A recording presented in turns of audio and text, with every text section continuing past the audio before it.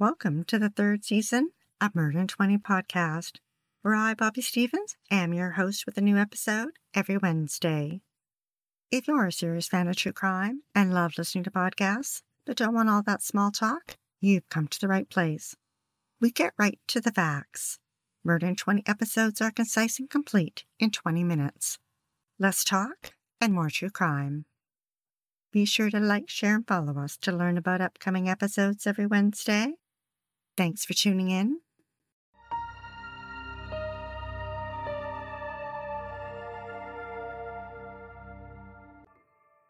A 100 miles west of Portland, Oregon, lies Otter Rock, a small town with less than 200 residents nestled on the Pacific coast.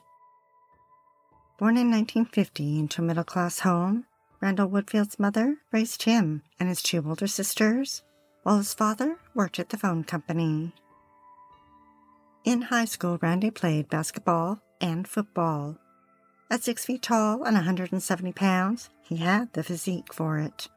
Except that he didn't like to get hit, ever, by anyone. Randy was confident and interested in the ladies, and had no trouble attracting them with his brooding brown eyes and naturally curly brown hair. Randy always showed up for practice and games, yet his teammates always sensed a strangeness about him, but couldn't put their finger on it.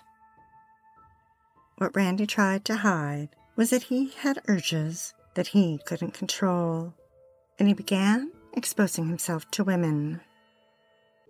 The Portland Tribune reported that after one such incident occurred, he was arrested and charged. His parents took him to see a therapist, but they weren't overly concerned. The coaches at the high school found out about it and swept it under the rug. Then when Randy turned 18, his juvenile record was expunged, giving him a fresh start. Randy headed 500 miles east to Ontario, near the Ohio border. There he played football at a community college for the next 2 years. Living on campus, Randy kept his head down, stayed to himself, and played hard. He was definitely showing some talent on the field, but outside of sports, Randy didn't deal with rejection well. After he and his girlfriend broke up, he trashed her apartment. He was arrested and went to trial, but found not guilty. Then in 1971, Randy moved to Portland and lived off campus while attending university. He practiced his faith, joined a small Bible group, and played on the basketball team, the God Squad. Randy also joined the university track team and played football with the Vikings. He was fast, but often dropped passes. On the field, he continued to go out of his way to avoid contact and being hit. When the field was muddy, he somehow managed to walk off the field without a speck of mud on his jersey.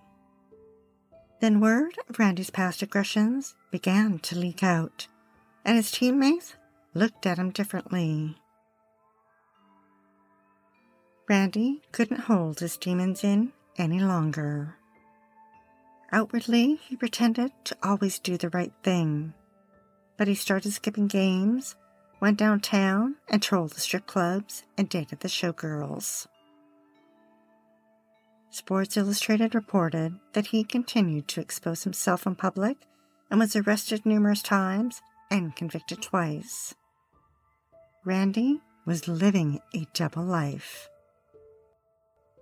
That season, he caught 5 passes for 97 yards.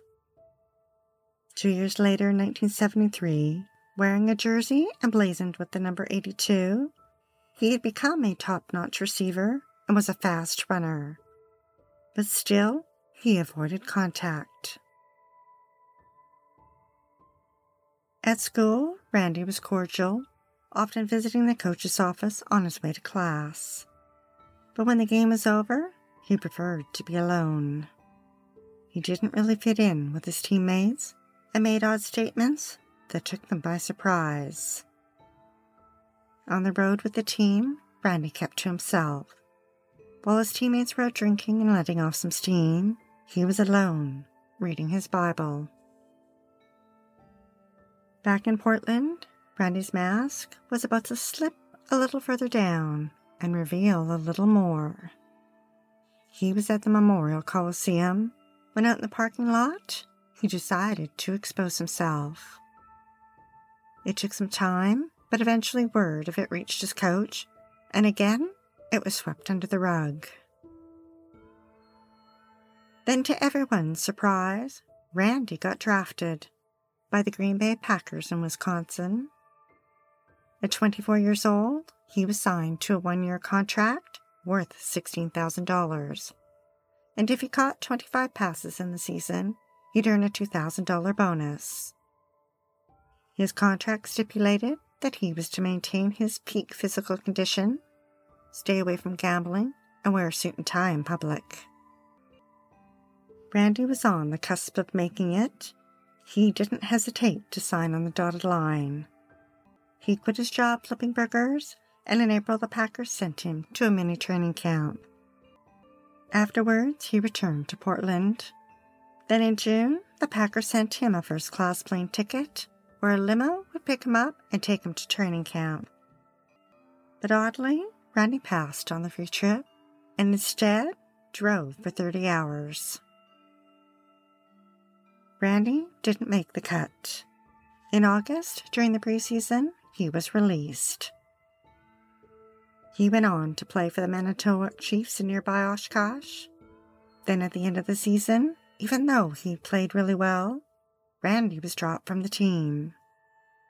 Rumors had started to swirl around his behavior off the field. Randy returned to Portland. He had 3 semesters left to complete his physical education degree, but instead he chose to work. Randy was restless. He never stayed at one job very long, moved from place to place, and drifted from one relationship to the next. Randy knew he wasn't going to get another chance to play pro football, and it didn't rest easy with him. He took out his anger and frustration on the women around him. Some he knew, some he didn't. In 1975, he approached 2 women with a knife and sexually assaulted them before stealing their purses. The knife attacks and robberies escalated. Each female victim described her attacker as athletic and good-looking.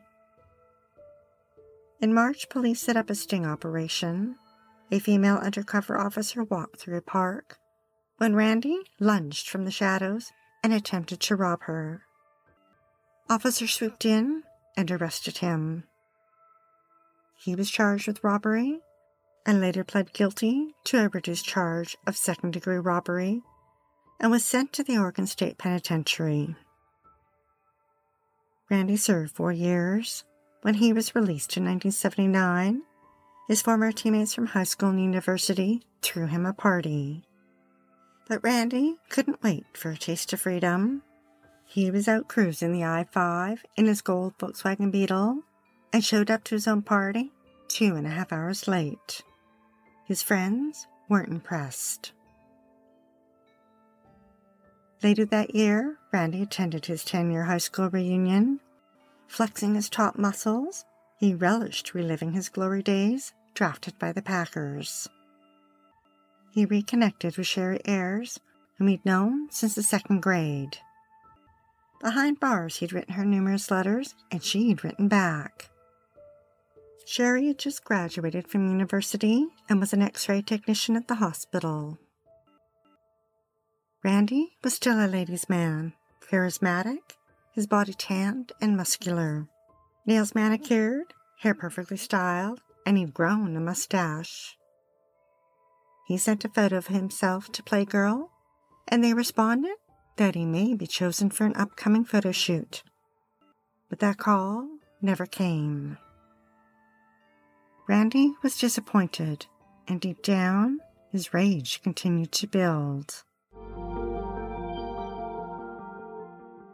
And he graduated to murder of someone he knew.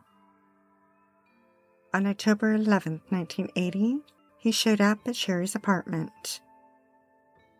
He raped his friend, then stabbed her in the neck. Sherry died at 29. Her mother just knew Randy had killed her and told police that. Investigators sent biological samples from the crime scene to the lab, but it was insufficient for testing.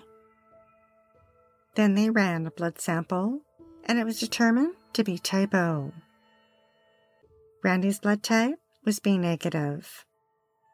Now type O can be found in either type A or B, so it didn't rule Randy out. So detectives asked him to take a polygraph, but he refused. Less than 2 months later, Randy paid a visit to the home of Darcy Fix. She had dated one of his former teammates, but he didn't count on her fiancé Doug Altig being there. Randy executed both of them with a .32 revolver. With 3 murders behind him, Randy went on a robbery spree, holding up a gas station, ice cream parlor, and a lone male. Then he sexually assaulted a waitress. All described the same attacker, a man wearing a fake beard with athletic tape over his nose. Investigators noticed that the attacks all occurred within a 2-mile radius of the I-5. Word soon spread, and the public were on guard for the attacker called the I-5 Bandit. It appears Randy's spree halted for a few weeks over Christmas, but in the new year, he was on the prowl again. In Kaiser, a small town just outside of Salem, Oregon, it was a cold January day in 1981. Sherry Hall and her co-worker Lisa Garcia, both 20, were about to leave their Sunday night shift cleaning an office when Randy sneaked inside. He held a gun in his one hand and with his free hand grabbed Sherry. He pushed her down the hall when he spotted Lisa. At gunpoint, he ordered both of them into a back room and sexually assaulted them. Making sure to leave no witnesses, he fired 1 shot, each, into the back of their heads. Sherry died immediately. Lisa was still breathing. She laid still and played dead. After he left, she called police and gave them a description. Racing to the scene, a police officer noticed a man fitting that description, but it was a mile from the crime scene, and he didn't think the assailant could have run that far in just a few minutes. So he continued and drove right past Randy. Lisa provided detectives with a detailed description, including that her attacker wore a strip of tape across the bridge of his nose, similar to athletic tape worn by football players. A few weeks later, Randy traveled to California. In Redding, he kidnapped a waitress and sexually assaulted her. Then he attacked Donna Eckert and her 14-year-old daughter Janelle Jarvis in their home in Mountain Gate. He sexually assaulted Janelle, then shot them both multiple times. The next day, he traveled up the I-5 to Eureka and assaulted another woman. On Valentine's Day, Randy organized a party at a hotel in downtown Portland. No one showed up. Embarrassed and angry, he went on the hunt for revenge. Candy warned her daughter Julie Wright to be careful. Randy had met Julie when he was a bouncer at a bar and let her in with fake ID. That night, he paid Julie a visit. The two shared a glass of wine. Then Julie got up to make a coffee. That's when Randy attacked her. He sexually assaulted her, then shot her. Julie died at 18. Detectives were swamped with robberies, rapes, and murders. Unbeknownst to them at the time, Randy wasn't the only serial killer on the loose. Ted Bundy and Gary Ridgway had also made the Pacific Northwest their killing grounds. In Marion County, Oregon, a detective investigating Sherry's murder suspected Randy when he learned that he'd just been released from prison. He linked Randy to many of the cases using the physical description witnesses had provided and the fact that Randy had known some of the victims. Lisa picked Randy out of a photo lineup. In March, detectives searched a room Randy was renting. They found tape that matched the kind he used to bind his victims and a spent .32 caliber bullet. Randy's landlord arrived home and offered detectives her phone bill. The list was a mile long, with calls Randy had made traveling up and down the I-5 from Washington to California. Detectives connected the dots and knew they had found a serial killer. Randy was charged with Sherry's murder. He pled not guilty. He went to trial in Marion County. Lisa took the stand and testified for the prosecution. Randy also took the stand in his own defense. He came across as cold, arrogant, and detached. It took the jury less than 4 hours to find him guilty. There was no death penalty in Oregon at the time. Randy was sentenced to 90 years. He was later charged and tried for another sexual assault and had 35 years added to his sentence. In 1999, Oregon began requiring offenders to submit DNA. Randy's DNA was entered into the database. 21 years after their deaths, new technology proved Randy had killed Julie Wright and Sherry Ayers. Eventually, Randy's DNA was also linked to the murders of Darcy Fix, Doug Altig, Donna Eklund, and her daughter Janelle Jarvis. Out of 8 murders, Randy was only tried for 1. Prosecutors made the decision that his sentence would keep him in prison for life, and they wished to spare the families a trial. However, they vowed that should he ever be granted a parole hearing, they would seek to press charges. As of this writing, Randy is 73 and resides in a cell at the Oregon State Penitentiary, where he still likes to flirt with the female prison guards and tell tales of his football days. Sherry's mother was grateful for cold case detectives. She told Oregon Live that she was tormented, that people thought her daughter may have been responsible for what happened to her, and now that could be put to rest. She said, "I wanted her memory to be a good one."